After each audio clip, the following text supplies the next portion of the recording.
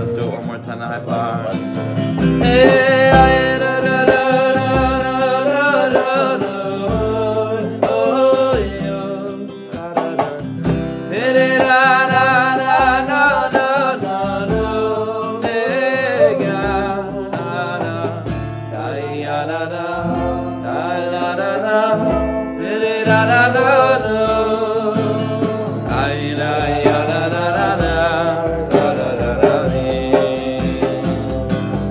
Ah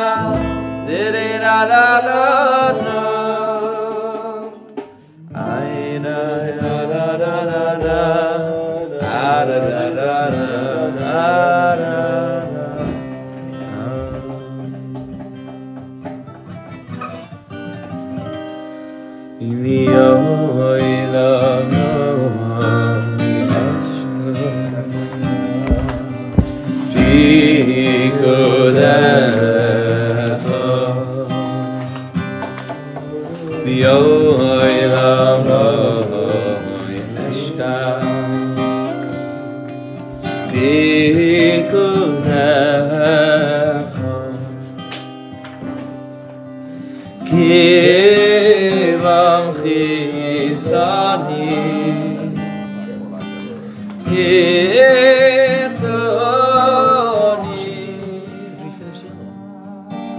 kivam chisani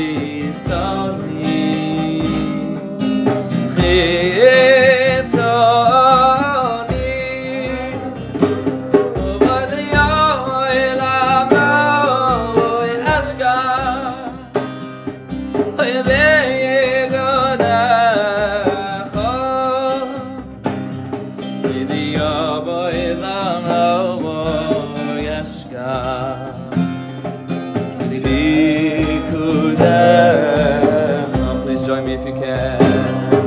Da da da da da da da. Oh da da da da da da. Da da da da da da da. Da da da da da da da. Let's start. Da da da da da da da da.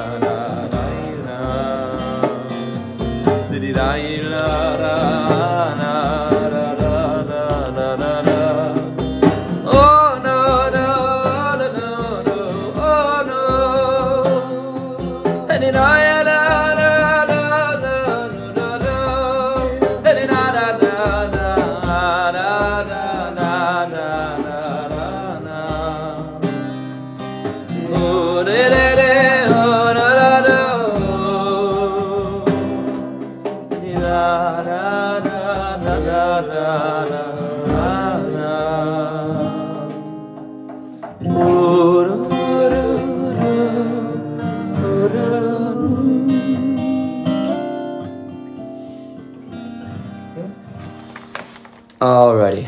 Okay, so let's pass around the source sheets. Anybody who doesn't have a sefer? What Torah are we doing? Aleph. Torah Aleph. So we're picking up where we left off a long time ago, a couple of weeks ago. And this experience in and of itself of having had something going and then stop for a couple of weeks and every Sunday was something else, but then we don't stop. It was just a lengthy hiatus, as all obstacles to Kedusha are, and then you pick back up and you can't. So this Chabura itself is a great embodiment of a lot of what we're learning together. And the foundation of what a Breslov Chabura is. You can pick back up to 3 months later and you keep on going. So let's pick up right where we left off. We're going to do a quick review again of the beginning of the first lesson in Likutei Moharan, which we began the last time we learned. And the mahalach here is that, at least in the beginning, we're just trying to learn the Torah on the most basic, simple level, and then we'll go back to the beginning and we'll mamish dig our teeth into it, because there are certain things you have to know for later on. So we're just reading, translating, like I said last time. This itself will take us a couple of sessions, but the Rebbe's Torah needs no embellishment. Just the simple pshat in and of itself is the biggest chiddush in the world. So let's jump into it together. With Siyata D'Shmaya and with great gratitude to Rabbi Yehuda for hosting, for arranging, for making this possible, and to all the chaver for devoting their time to getting together. Okay, so the Rebbe begins with a pasuk going back to the beginning. Ashri Tamimei Darech HaHolchem B'Saras Hashem. Fortunate are those of wholesome way. Tamimei Darech. A beautiful term. Tamimei Darech. Their derech is tamim. It's tamimus. wholesomeness. Ha'holchem esaras Hashem, those that walk with the Torah of Hashem.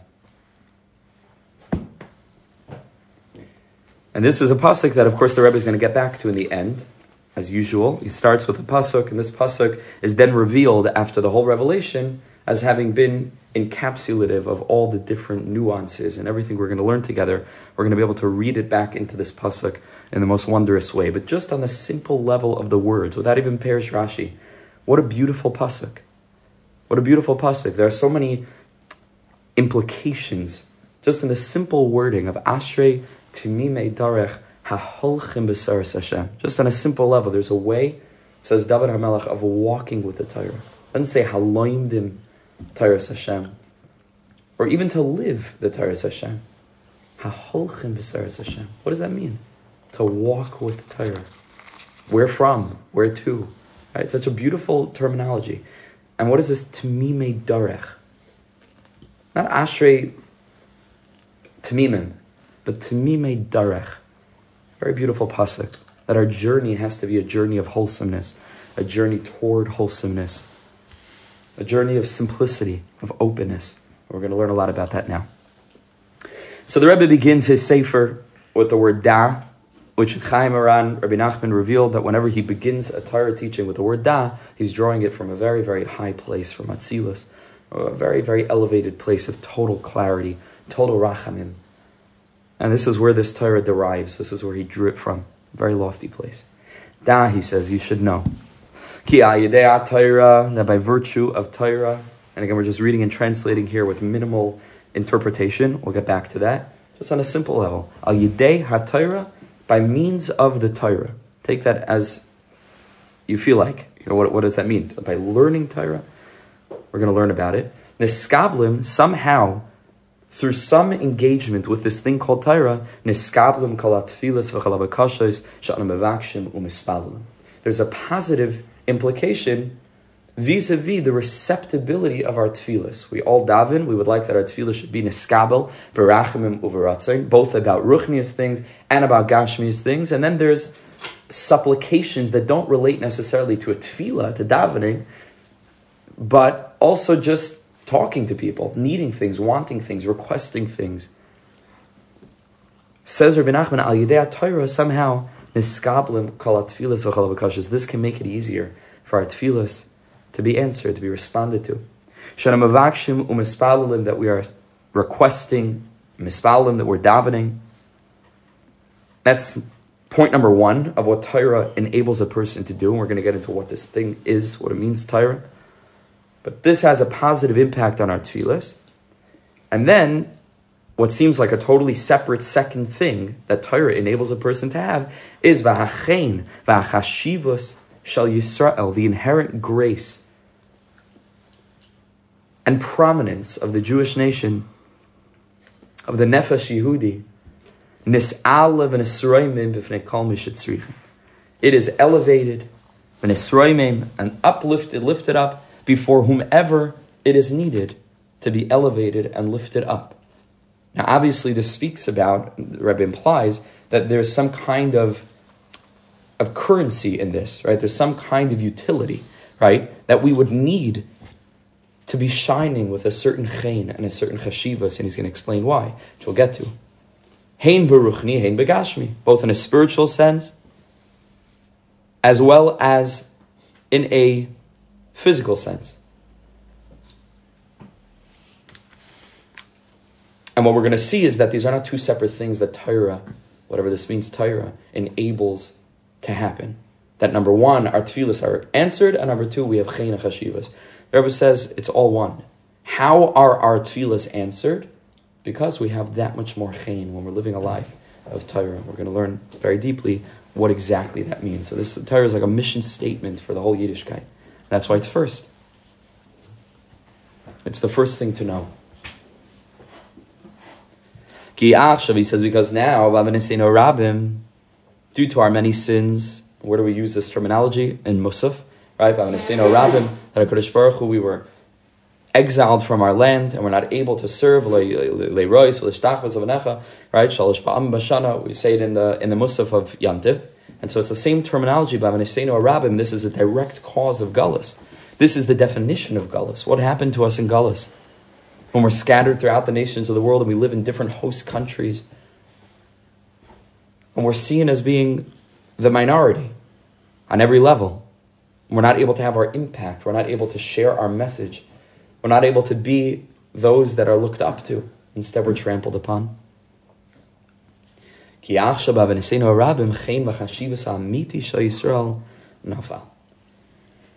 That grace and that prominence has fallen. It's fallen. It's become concealed.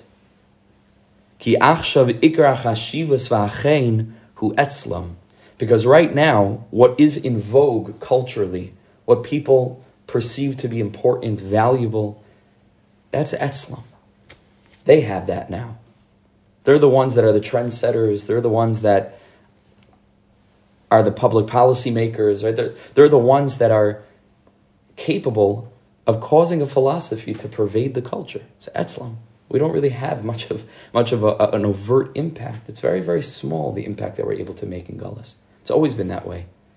Even though subliminally, we have our impact and we're being malin and tzaitzis, and slowly but surely, like we learn in Torah Beis, and coming up to the 6th Parsha Truma, is that slowly but surely the Mishkan gets put together and we don't see the fruits of our labor until the tzaddik comes, Moshe Rabbeinu, and he takes the put together Mishkan and he assembles it.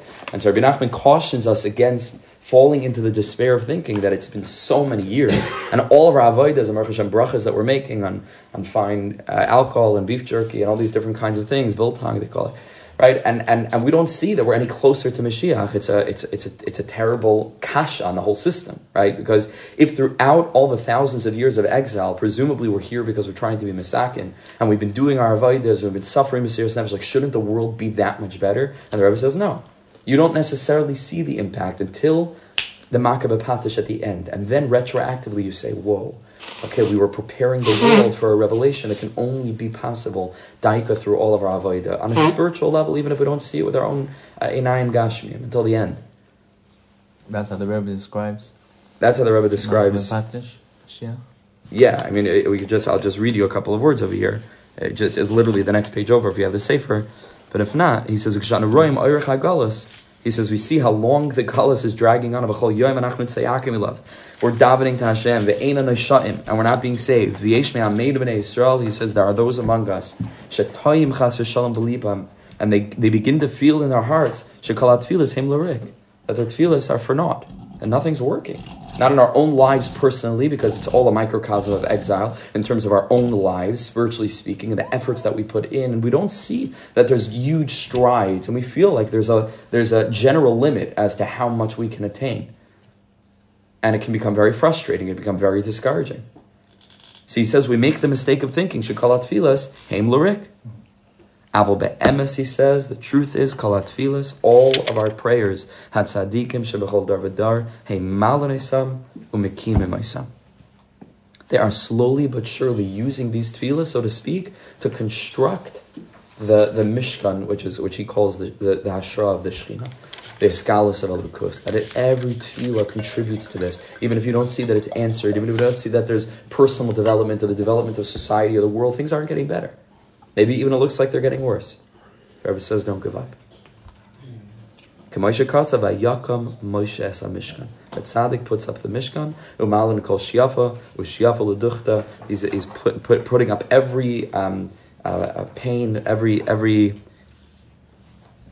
board of the mishkan in its right place. Uboinin kaimasa shalashchina ma'at ma'at. Slowly but surely, we're building up the form of the Shechina until when it's finished, az yava Mashiach. Then Mashiach comes. But that doesn't mean that we're going to be able to see this process unfolding in an overt way. It doesn't necessarily mean that. Right. Until it's the very, very, very, very end of history. And I believe that we're at the cusp of the very, very, very end. And so slowly but surely we do see things are heating up, things are developing, technology is advancing, politics, geopolitics, things are shifting in amazing ways, the way in which the whole world is changing so rapidly. You have to hold on tight to your seats. We're living in phenomenal times. Phenomenal times. very special times with a lot of shvira, but also a tremendous amount of art. And things are going to start happening. I believe, like we're seeing it. Things are already starting to happen. So that's Bechlal. Ikvisa de Mashiach. Ikvisa de Mashiach. Like the very, very end, you begin to sense the way in which the sunlight of redemption is beginning to rise. You do get a sense of that. Things are starting to happen more than any other day. Yeah, absolutely. 6 million. Why do you think so? Because the way in which things are speeding up, the speed at which things are developing, is very reminiscent of what the Zohar Kadosh says about the 6th millennia, which is before the 7th, which is where we're holding now, as we get ready for Mashiach. Somewhere Chatzos on Friday, if you do the Cheshbon, if there are 7 millennia, right, and this is 5, 7, right, meaning, because from 0 to 1 is, I think we went through this, is not an Aleph, right, and so that means that really it's the 6th millennia that we're in, and that means that we are positioned Erev Shabbos, and the Zohar Kadosh says, just like Erev Shabbos at a Jewish house, all of us know things speed up. So it's rushed. It's last minute preparations, getting things in order.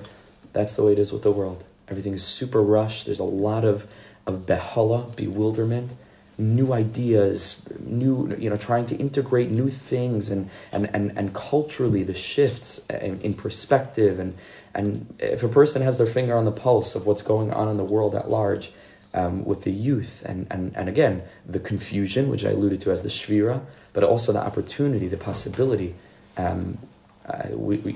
just in terms of the communication devices that we have, in terms of great awakenings being possible to spread instantly throughout the world, access to the integration of all of human knowledge, through technology and computers and artificial intelligence and so on and so forth.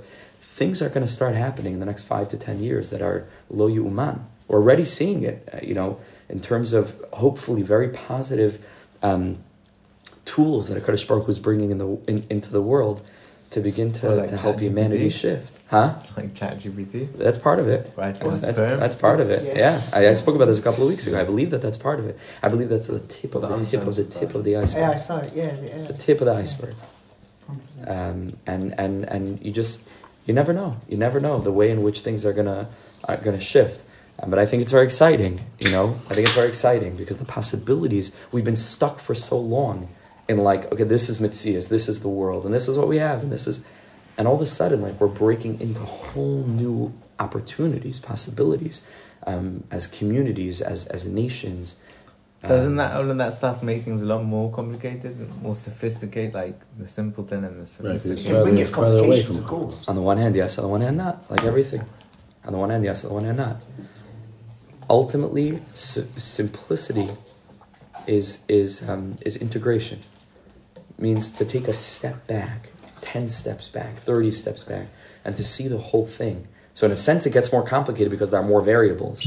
But hopefully, if we have the tools to be able to integrate... It's also more derived. It's also more distant from the simple truth of Hashem, of nature. Doesn't necessarily have to be.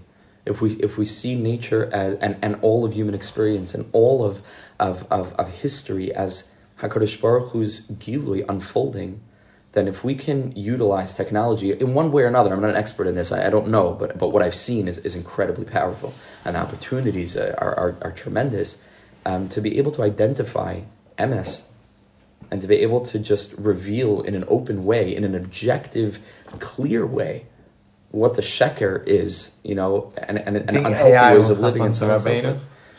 Listen, I think that MS will speak for itself. MS me'eretz titzmach, dafka me'eretz, dafka from the earth. At the moment, yeah. It's more like in ways yes and ways not. In ways yes and ways not. Definitely feels more distant and more close. Maybe. It's more like Migdal Bavel, right? More Migdal Bavel. In ways yes and ways not. I don't know. The way Jews are seeing it at the moment is more upside down than clear.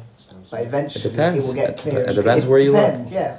It depends where you look. There's a tremendous openness today. There's a tremendous bikush. There's a tremendous seeking. This is the post-consumerist generation. And people are moving away from Gashmias. People are seeking, people are searching. So it's not so much in the way of religion; it's more in the way of spirituality. But the pervasiveness of mindfulness and mental health being on everybody's minds, and wholeness, health, and so on and so forth is a major trending topic in a way that it hasn't been. It smells like gola. Yeah. But again, the fact that we may not see it with our own eyes isn't a kasha. Meaning that it's happening regardless. I'm just saying that as we get to the end, you could begin to pick up on the ways in which the gears are shifting, and the world is changing, but the world is opening up. And I think if we're centered people and we're plugged into what doesn't change, then it could be very, very exciting. It could be very exciting. We have to hold on to that. So the Rebbe says that Galus, though, is where we're downtrodden, we're schlepped along. We don't have much of a say on that stage. And for a long period of time, and this is the way that it's been for a very long time, is that what seems to be of importance is Etzlam, is defined by them, by the nations of the world, by the Shivim Umais. And the real beauty of Am Yisrael, which is the beauty, of course, of balance, of integration, is downtrodden. How many books are written about Eastern mysticism? How many books are written about Western pragmaticism, and philosophy? And Am Yisrael, who have the oimek of Eastern mysticism, la'avdil, and have the oimek of knowing how to live pragmatic, normal, healthy lives, is completely ignored, kimat, by the world. The part of the reason being, or one of the aspects being, because they walked into a shtibur once. Is that even that? Nah, but do you know what a chiddush that would be if they walked into a shtibur once? But even that, like the chiddush of what we are, just by virtue of just the most external metrics of talk about crime, in Torah-based living and so on and so forth, vis-a-vis other segments of the population, success and so on and so forth, sweetness, sensitivity, depth, maturity, the way that we're mechanech our children, v'chule, v'chule, v'chule, v'chule. If they had the eyes to see it, like the psukim that say, they would be holding onto our pant legs as we walk in the street, begging us to teach them what we have, but they're blind to it. They're blind to it. There's a special beauty. Hopefully, we're getting there. But there's a very, very special beauty that's pashut ignored. That's ignored. It's not something that's on the radar, b'chlal. And it's mamish hidden in plain sight. We've been among them all along. Our message hasn't changed. Why would Achain be attractive to them? Because everybody's looking for a life of meaning and balance. That's what everybody's looking for a life of meaning, balance, and health. And what is this Chen Rabbeinu talking about? Why is that so important? They notice the Chen. Like, what is that? Chen is the external indicator that something very deep is happening. So where there's Chen, that's what's attractive, and that it's like a glow of something inside, like the pasuk says, "Beis Yaakov le'esh, Beis Yosef lahava." Rabbi Nosson speaks in Likutei Moharan a lot of there's eish and lahava. There's the fire itself, there's the ar, and then there's the ma'ar, there's the glow. And where there's eish, there should be a lahava to the world. And there's eish by Yaakov Avinu. There's eish by Am Yisrael. There's eish. There's the integration of transcendent spirituality and deep, rational truth and grounding. There's guidelines for just the most pragmatic. We take it so much for granted today. The world is a very different place now than it was 100 years ago, certainly than it was 200 years ago, 300 years ago. The Yidden, by virtue of halacha, just basic things, were eons ahead in education. Worlds beyond what everybody else was doing in terms of physical hygiene. Just talk about cleanliness. Basic things, like basic, normal ways of living. And in a world of such dimyon and confusion and cruelty and abuse and shvira and lowliness and barbarity and barbarism, losing my words these days. What's the word? Barbarism? Barbarism, yeah. Barbarism? I don't know. Yeah, exactly. I'm thinking like there's some barber who's just got very offended. The barbarism. Huge cuts. You know, I have to do that. you would think that the world would be attracted to Torah mitzvahs. So it means Pashto Chen, because the inside of the Chen is going to be the Omek. Chen is an extension of chashivas. It expresses that there's something very, very deep inside. Chen v'chashivas shel Yisrael. Chen v'chashivas ha'amiti. Yeah, that when he talks about then, he says chashivas. Well, that's what we're getting to, but that's already dichonis. I right now I just want to read it. But that's with Kivak's point this out. Yeah. Yeah, there must be a Talmud of it. That's a strong dia. That's a strong dia.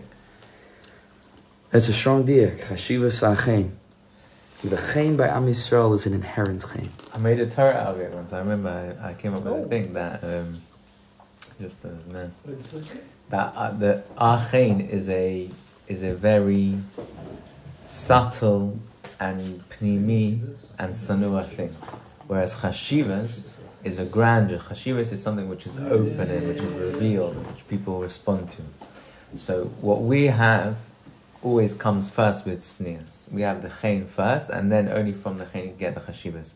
But what they have, which is fake, they have chashivas, but it's chashivas. It's like ego. It's like these big stars, but really there's nothing behind it. I believe that's what the tzaddikim say. Right. That's the dia. I don't know what Rav Kivak says, but that's what the Mefarshim that I've seen say, and that's exactly right. That's what it is.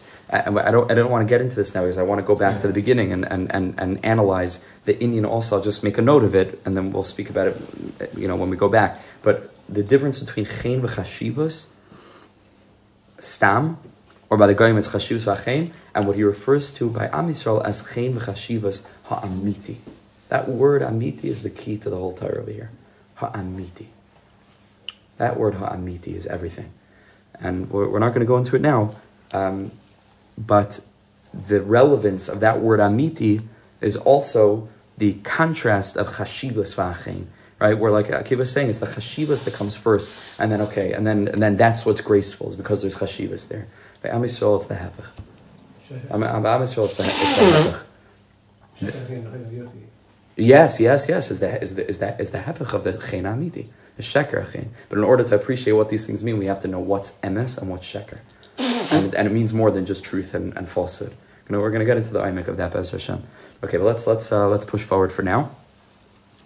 So al yedei Torah, by being true to our tradition, by being true to our journey, ha'holchem b'saras Hashem.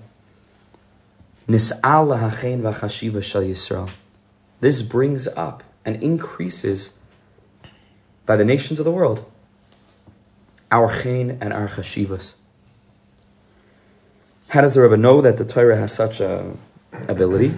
Ki ha-Torah nikres, because the Torah is called Ayeles Ahavim V'Yalas Chen, which is a pasuk in Mishlei that describes a beloved deer and a graceful doe. Right, different kinds of animals: a female deer, a deer, and a doe. And the Torah, and the Gemara says this is talking about the Torah. Not stam like beautiful, graceful animals. Speaking about the Torah is called a yalas chen. Says the Gemara, if we're darshaning this on the Torah, then see the word ya'al not as referring to an animal, but miloshin aliyah, miloshin lifting up, raising. So ya'alas chen, in the context of this being a reference to the Torah, means that this is what the Torah does. Ya'alas chen, says the Gemara, Shem ma'ala chen aloim deha. It brings chen upon those who study her. Val yidei zeh, and here the Rebbe puts these two things together. Through this, we go back to the first line, niskablim chala tfilas v'abakashas. This enables our tfilas klape Hashem, our bakashas klape Hashem, but also others, because the Rebbe said, Hein beruchni, hein begashmi, and Am Yisrael are appreciated. And we are more likely to be experiencing the respect, the interest of others. And this is true, like I mentioned last time, this is true historically. The more that we try to be not Torah true, for the purpose of trying to curry favor by the nations of the world, the less they appreciated us. So I just noticed because of this spending time. It seems like it's that last bit seems odd because the fact that Tfilis and Bakash are accepted should be through just to Torah, but it seems like there's a root Torah, then Chaim in front of the goyim, and then once Chaim in front, then the Tfilis are accepted. Just get rid of the Chaim. Just why can't you go from Torah to Tfilis to be accepted? Why do you need the Chaim of we've got the Chaim back from the goyim? Meaning, you're saying what? Why? Yeah. The beginning goes straight into Torah. So through Torah, your tip is accepted, and also the Chaim Chashivas. But it seems that it's not the last bit. It's not that route. It's not straight. It's accepted straight from Torah. It's only after the Chaim. Through the Chaim. Yeah. Right. So a little bit like I mentioned before. A little bit like I mentioned. This is Megala Das, like retroactively, we see from the way that the Rebbe describes the model at the end of the paragraph, we see that in the beginning of the paragraph, when he spoke about the way in which Torah enables Tefillah to be accepted, is also via the Chaim. But as we're going to learn very deeply now, these are not two separate things. The Torah is itself the process of developing Chaim, and we're going to learn about this now. So it's not two separate things. It is direct. The Torah causes our tefillas to be accepted. What is Torah? The inner working of Torah is aliyas Chaim, and that's what we're going to get very deeply into it, and that will also help us to understand what does it mean haholchim b'saras Hashem, and not just the learning of Torah. The Rebbe doesn't say daki al yidei limud Torah. He says al yidei haTorah. And what does that mean? What is al and what is yidei? We're going to get very deeply into this, but just on surface level life. We're going to get to it. Fine. Let's take a look at the second paragraph now. We'll move a little bit weiter. Says the Eiliger Rebbe Schusi Hagan Aleinu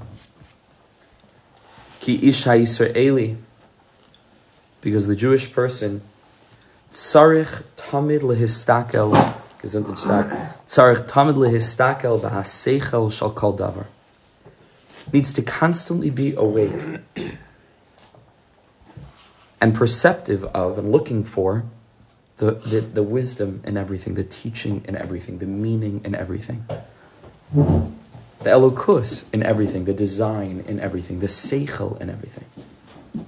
Ulekasher atzmai el hachachma v'haseichel sheyesh b'chol davar. Again, there are many diukim here. We're not getting into everything now. We're going to go back, Be'ez Hashem, and go through this clearly, carefully, step by step. And so the Rebbe says, just al pipshat here, and not just to look for the seichel and everything, but to bind oneself to the chachma and the seichel sheyesh b'chol davar that does exist within everything. And I'll just point out the diukim. Amen. That over there in the first line he says v'aseichel shel kol davar, generally so of everything, and then he speaks about like an imminence, a sheyesh b'chol davar. It's not shel kol davar, sheyesh b'chol davar. That's something very different, and that's why one is lehistakel b'aseichel and the other is like kasher atzmai. We're not getting into all that now. We'll go back to that. For what purpose? What does this lifestyle avail us? And this is the mamish, the mission statement of what it means to be a Jew, and ultimately derech eretz kadmul Torah, what it means to be a human being. And this line I whispered into the ears of my children, right, when they were born into this world. The first thing that I said into both their ears is this: Ki isha Yisraeli tzarich tamid lehistakel v'haseichel shel kol davar. Because I think it's everything. I think it's mamish everything. V'idach zilgmar. Everything else is a perish. This is what the Torah intends to help us to do, to develop the kind of consciousness and personality that's awake to the meaning in everything, to the Torah in everything. Because when we live like this, says the Rebbe, Kidei sheya'ir lo haseichel sheyesh b'chol davar, so that the intellect that is within everything can shine for us, can illuminate the way, showing us how lehiskari v'Hashem yizbarach al yedei oisai hadavar. These few lines is the sum total of the chiddush of the Baal Shem Tov, which isn't the Baal Shem Tov's chiddush. It's the revelation of a deeper understanding of what the Torah came to the world for, which is the Ari, which is Reb Shimon, which is Moshe Rabbeinu, which is the Pnimius Matan Torah of Anochi Havaya Elekecha. Ana nafshi ksavas yahavis, as Chazal says, or Shetevis anoichi, which means I, my soul, I wrote down and I gave it to you. But we know that the Torah isn't just the Torah as the Torah. Istakaba iraisa ubara alma. The whole world is saturated with the Torah. And that means that Ana nafshi ksavas yahavis doesn't just mean, these, few Mishnayos and whatever Masechta you happen to be learning, or this line of Navi with Rashi, or this Gemara with Taisvis and the Ran. It means, like we said in the first few shiurim that we had on Emunah, it's these trees, and these stones, and these people, and these challenges, and these circumstances, and these narratives, and this generation that we're living in, and these frustrations. Ana nafshi ksavis yahavis. It's all an expressivity of HaKadosh Baruch Hu attempting to communicate with us. And the question isn't whether he's speaking. The question, of course, always subjectively is whether we are listening. And that's what the Rebbe tells us. Because when we can live life like this, it becomes clear to us, and you can mamish live in this way. It's an amazing thing when you start to live in this way. This is an opportunity to get close to Hashem. Certain situations in a positive way can partake of food. Sometimes I find it difficult to eat with people when you have to talk, because eating is a very, very deep thing. It's an avodah to eat. It's hard to have to hold on to a conversation at the same time that you're trying to taste the food. It's a big avodah to taste the food. Rabbi Nachman speaks in later Torahs, he speaks about the sweetness and the saltiness of food, the different energies of food. And to a person that's perceptive, you can mamish feel in it the hismazgus, the combination of different spiritual energies. The root of the food. Like I said before, if the food is sweet, it's a b'china of chesed. Food is sharp, it's a b'china of gevura. There's certain energies that if we can eat mindfully, we can mamish feel the way that not only the food comes from Hashem, when we can buy pri adama because this is kugel or whatever bracha shaka, different kinds of kugel, and it comes from a potato that was grown in the ground, and the ground, was this, and Hashem sent rain, and He made that the earth should, what's it called?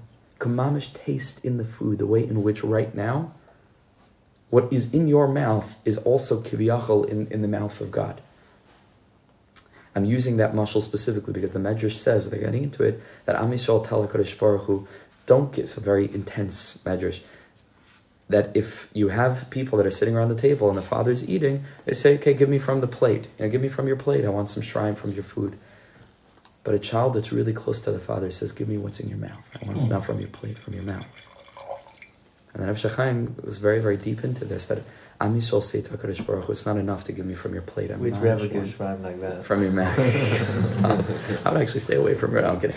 All right, give me from what's in your mouth. And he basically explains that if we develop the right way of seeing the world, we see the way in which not just HaKadosh Baruch Hu sent this world down through a Seder, Shtalshalis, and Olam HaGashmi, but the way in which the Olam of Asiya is wrapped up in the Olam of Yitzira, is wrapped up in the world of Bria, is wrapped up in Atzilus, is wrapped up in the Ein Sof. We can experience life, not just as a derivative of Hashem, but mamish as a visceral experience of the Echad Yachid Miyuchad. This is what HaKadosh Baruch Hu wanted, that we should develop a consciousness by way of mindful living. And the whole world begins to shine for us. Every situation. We can live from the mind of the observer, which is the true self, and not from the mind of the person in the trenches anymore. You start to watch that person. I had this experience last night. It was very, very challenging to do this properly because I was extremely tired, and we were away in this hotel for the Eish Shabbaton. And for one reason or another, either because my daughter was just out of sorts because it wasn't her normal sleeping situation. I'm not sure if she's sick or something like that. Thank you so much for coming, for joining. I'm not sure, but she pashit was not sleeping. She was up from 3:30 in the morning until close to 6. And it was intense. It was intense. It had been a very long Shabbos. I needed my sleep. My wife needed her sleep. Our Shmuel Shmelka was very seriously suggesting to us to throw her out the window. Those were his words. First he said it. He's like, "Mommy, just throw her out the window." And then we explained to him why, it's a good thing, because he also cried when he was a baby, and if we had thrown him out the window, and then a couple minutes passed, and he's a little quiet, and she's still screaming. He's like, Nami, seriously, throw her. He said, seriously. Like, he thought about it. He's like, I'm serious. Like, it got intense, okay? I hate you. Like, Mamish was intense, like very intense. And I remember laying there in bed, and again, I was like half asleep, and I was feeling a lot of intense emotion. I was angry. I was frustrated, and it was like half in a dream state, which is probably why I was able a little bit to taste this, but it wasn't fully. But I just said to myself, like, let me watch this. It was liberating. Let me just watch these feelings. Like, I don't have to feel them in the trenches. I can observe these feelings. And this is like in different types of therapy and mindfulness practice and so on. But it was a good thing. Like, I can understand that I'm tense and like I feel like there's the heat spreading through. I just want to yell and I want to hit something and I that's let that be. Watch that. But then you do that. You don't know. You don't have to be that. You can observe that and allow that. No. And then we tried, but the windows didn't open far enough. But then let it and then let it be. Hold space for it. Allow it. Listen, if a person's feeling intense feelings, right? How do you stop yourself from feeling intense to being You don't observing? Stop feeling. That's the whole. You don't stop feeling it. it. That you can't stop. You don't stop feeling it. However, you allow yourself to feel that anger. Yeah. What's it called? And then it passes. Observation. And then it's called mindfulness. It's called mindfulness. It's called Hasidus. It's called emunah. It's called observation. It was Kotzkas. He was big in. It's when observe. Yeah, it's when you can observe. When in that moment I can separate my identity. What's that? Astral projection. That's what it's called. I don't know, when you see like you're watching yourself. Like you're what, right? What it does essentially is that it redefines my identity in that moment. I am not these feelings. I am feeling these feelings. Understand, but I can suit to those feelings. You're going to act on those feelings. No. I don't shtelt suit to them. I not me, but hopefully if we get to this place and work on this and really try it. You're living in the third person. Yeah. You embody the observer. How do we get there? There's obviously a transition stage from being inside the anger to going outside of it. But while still feeling it, there's a transition. Conscious shifting out of the feeling into the thinking, which all of us have actively at all times, our mind and our heart, and moyach shalat ala lev.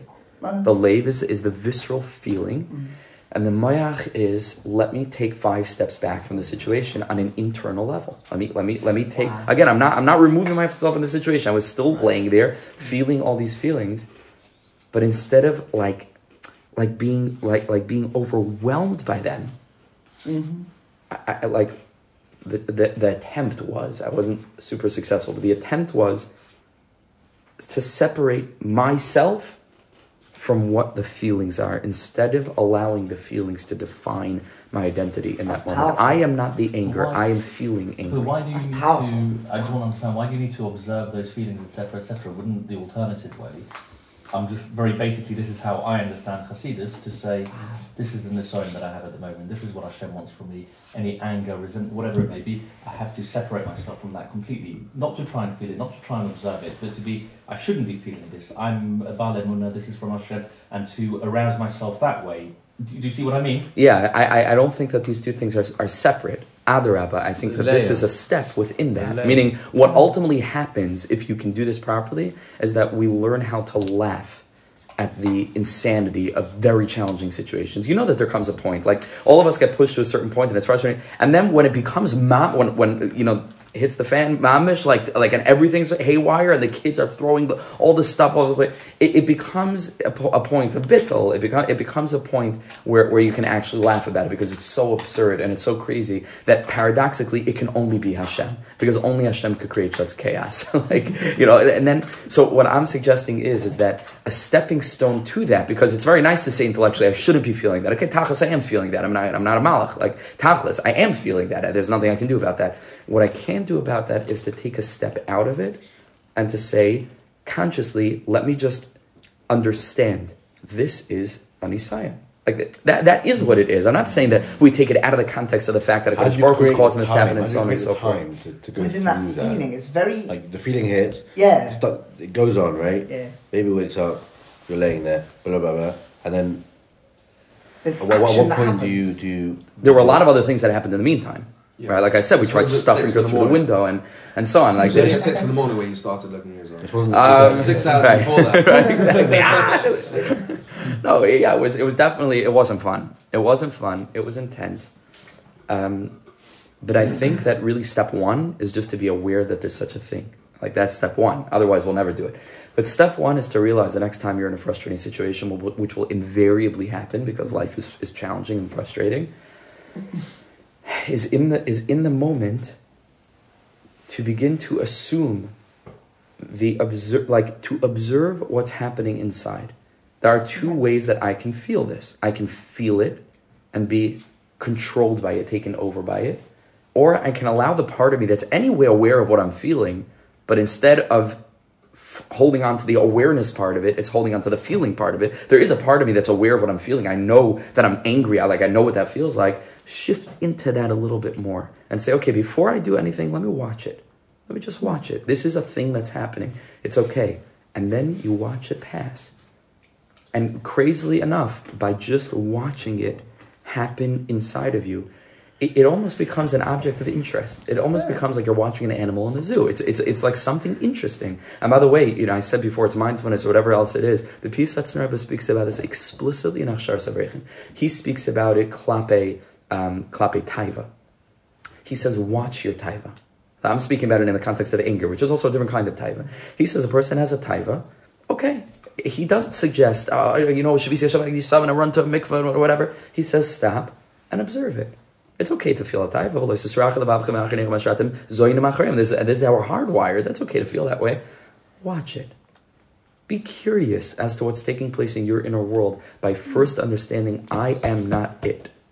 Wow. I am the being that is feeling it, and I have the opportunity to climb up. You can even use the mental exercise of walking up a staircase to the Ezras Nashim. And then look at it over. Yes. But again, that doesn't work for the anger or for the type of bit. Okay. But you understand what I mean? Like a 2-floored system, right? Where, you can go Lahavdal of dollars. You go to Warwick Castle, what's it called? And they have like the big hole on the bottom, and then you can climb up and you can overlook those. So use whatever type of, but meaning to say, right now I am walking up the staircase and I'm going to watch what's happening down there instead of being down there.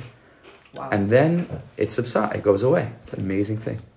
It's an amazing thing because you shift out of the feeling mind and you shift into the moyach, into the intellect mind, and moyach shalit alalev. This is a klal barza. The mind is in control, but we have to utilize its energy. And see, either the mind can be dragged down into the visceral experience of the heart, or we can, and it's mamash takes a split second. It's a shift. It's a conscious decision in this moment. I see where things are going. This is going to get good. I want to watch it. I want to watch this inner experience. This is an amazing thing that the human being is capable of, is feeling so intensely, whether they're anger or jealousy, just to be interested as to what's happening inside of you. But again, the first step is to realize I am not it. That's step one. Isn't that all of what Hasidus is about? You're a chilik al-kamimal. You're in the oilamais. There's a very small part of you that's manipulated by external phenomena and so on and so forth. But the key is not that part of you should be dragged down into it. Adrabah, we experience those things for the purpose of holding on to them and dragging them up into the light of awareness. So a little bit, this is what the Rebbe is speaking about over here. And then the world becomes lichtig to us.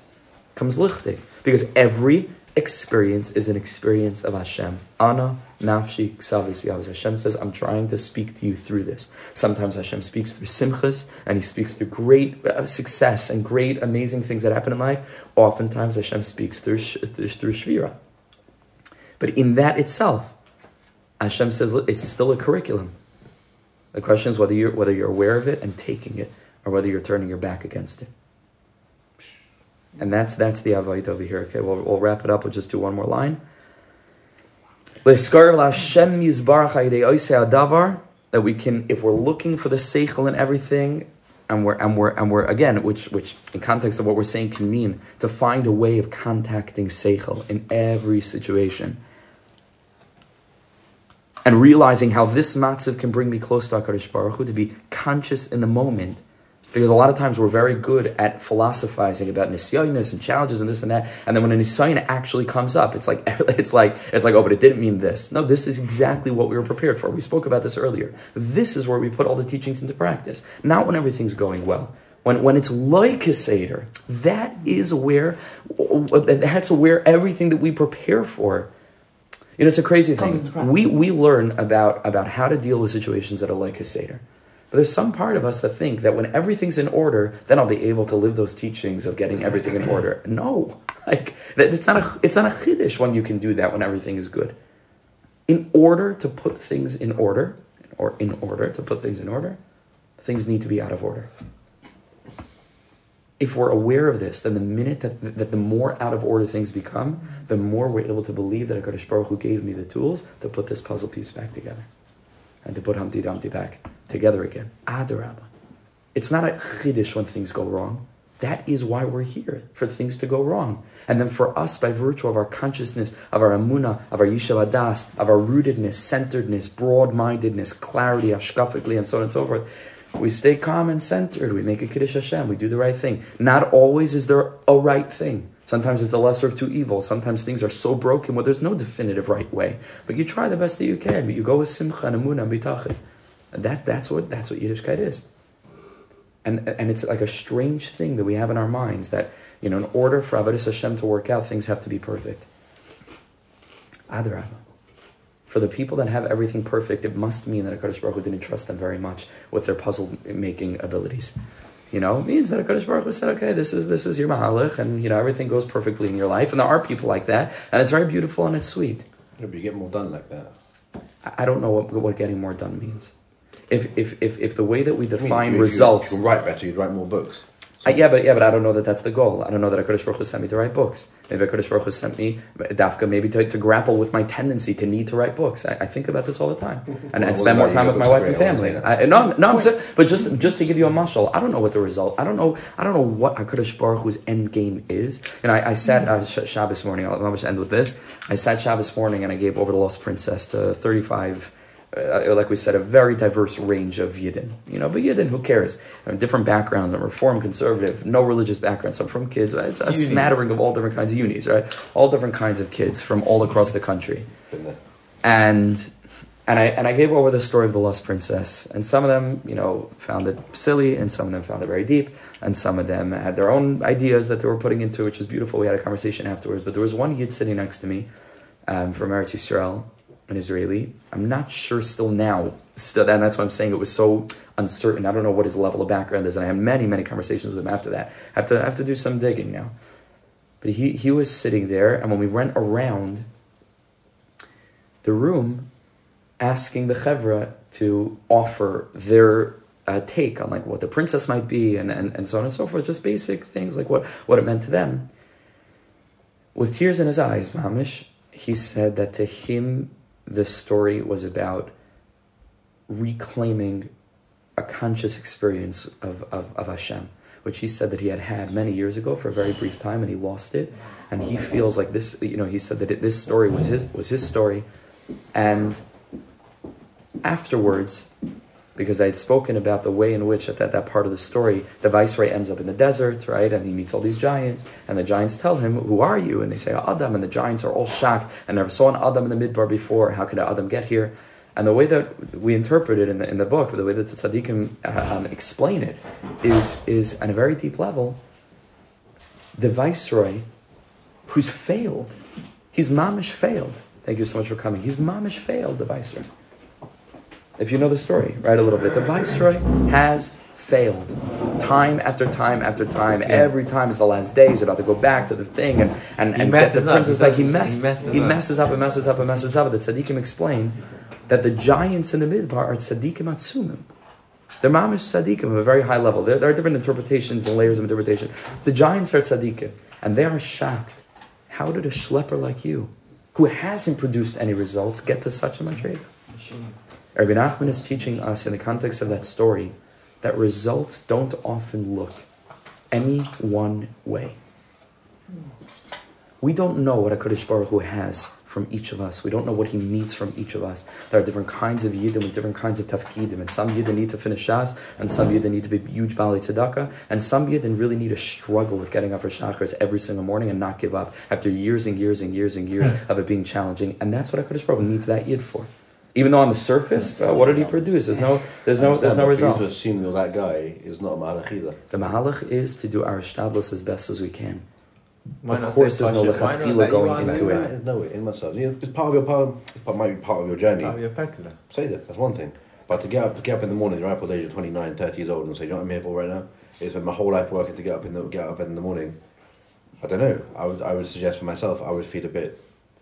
That is not your pergola. So maybe it's No, it's not about that. It's not anything. So anything that you struggle with. It's not your tough. In your mind's eye, you imagine yourself fighting the princess in the battlefield. Yeah, you want the biggest, the dirtiest, nastiest. I don't know. That's how I always chose. There are like we've spoken about also in the context of the Shirim of Desras Nikudas Havachira, right, which is all Rabbi Nachman Kufran Base? Kuf Beis, Don't know. Ayin Beis, Rabbi Nachman Ayin Beis. Second. Look what England's done to me. Yes, Ayin Beis. Right, so Rav Dessler says that every person has their realm of choice. Every person, right? Every person has different yitzhara. Yesh bnei adam nemuchim megushamim, that's their yitzhara. And then kala gadol mechaveirei. That's smile. That's Ayin Beis. Yeah, exactly. The Gevuras, he speaks about Gevuras, Kasha, Yosef and Tzaddik, Musagim, different things. Every person has their Nekudas HaBachira. But I cannot get up tomorrow morning and believe that what Hashem expects of me is to be Rav Chaim Kanievsky for that day, because I'll go to bed in Shviras Halev that's not justified. That's not my avodah. My avodah is to be the best me that I can be. And only I know, and only we know what that means for each of us. And in a moment of honesty, the premise of Breslev is honest, authentic striving. If we don't begin with that premise and we're looking for a shortcut, a way out, Rabbi Nachman was the most overt about the way in which a person can take the teachings of a tzaddik and allow for them to become a poison in his life. Rabbi Nachman says that mefurish, more than any other tzaddik. Take a look, Torah Lamed Aleph. Where Chazal darshan that on the Torah, v'samtem, right? V'samtem, as devari eila, say Chazal, sam, miloshin sam chaim, sam maves. As Rabbi Nachman, it's not only about the Torah, it's about tzaddikim too. He said it first. He wasn't hiding the ball about the way in which teachings of chizuk can be used and manipulated. But Rabbi Nachman begins with the assumption that the Yidden that are attracted to him are spiritual seekers that are interested in moving their lives from one level to the next, because only they understand the Gehenim of a life lived, not of a life lived fooling other people, but of a life lived fooling oneself. Only they know that. They're not interested in fooling. We're not interested in fooling ourselves. None of us need to pat ourselves on the back so that we can still experience another cycle of nauseating gashmias, which we've spoken about a number of times. We're done with this, Chaver. We're done. All of us know that. We want to grow. Genuinely, we want to grow. So Rabbi Nachman says, if you'll come to me with this kind of authentic, foundation of striving, so then take my hand. And let's walk together in a very balanced, measured way of knowing that there's a vechina of Shabbos where ki'ilu kol malachtacha asuya, which the Marinaim and other tzaddikim say means when you come into Shabbos, your work is done, and you need to see yourself as already being mushlam, klape your madrega. That's the Shabbos of it. And then there's the 6 days of the week, which is striving. And we have both of these malachim, which Rabbi Nachman in other places calls ayim ekoyim kavoida. There's always a place where you know that you're nowhere and you're not deluding yourself, and you know that there's more madrigas to reach. And then there's Malay Chalartz Kavaydai. And those two things coalesce in a very beautiful, balanced way so that we never feel as if we've fallen too far, but we never feel as if we've risen high enough. This is the site of Ratzai and Shaiv. This is Rabbeinu's teaching. This is the gilui of what Breslev is. It doesn't have to be one extreme over the other.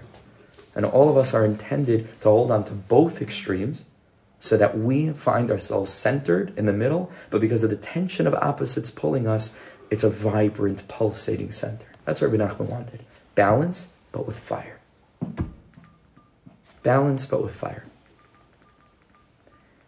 And so, the Indian over here is for us to recognize, in Chanami, all of us know we have to strive, and all of us are trying, and all of us are implementing, and all of us are thinking about ways in which we can mamish take our Yiddishkeit to the next level, and all of us know what we need to do, and v'chule, v'chule, v'chule.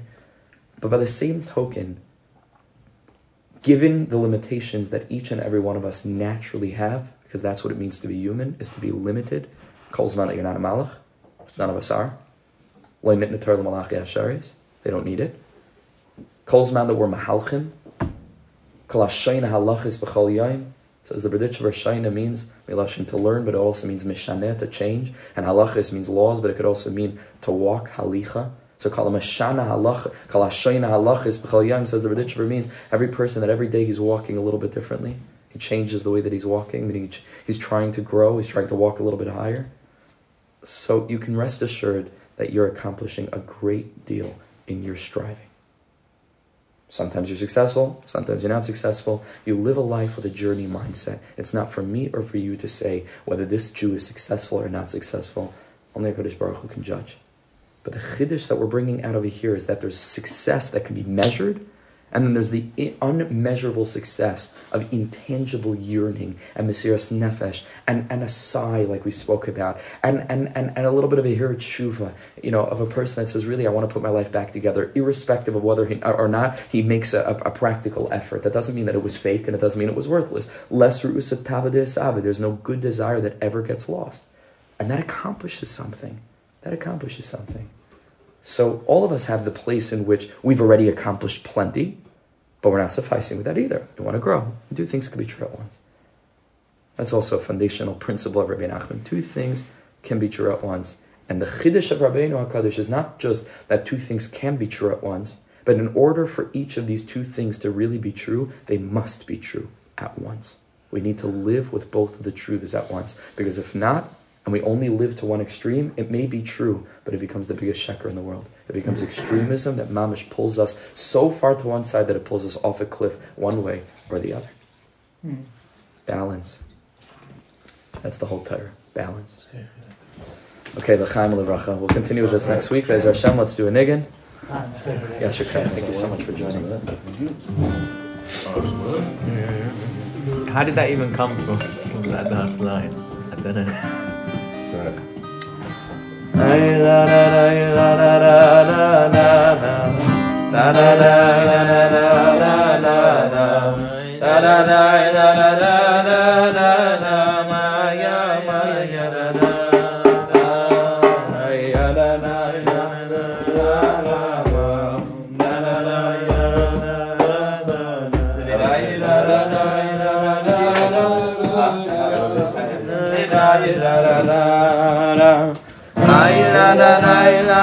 la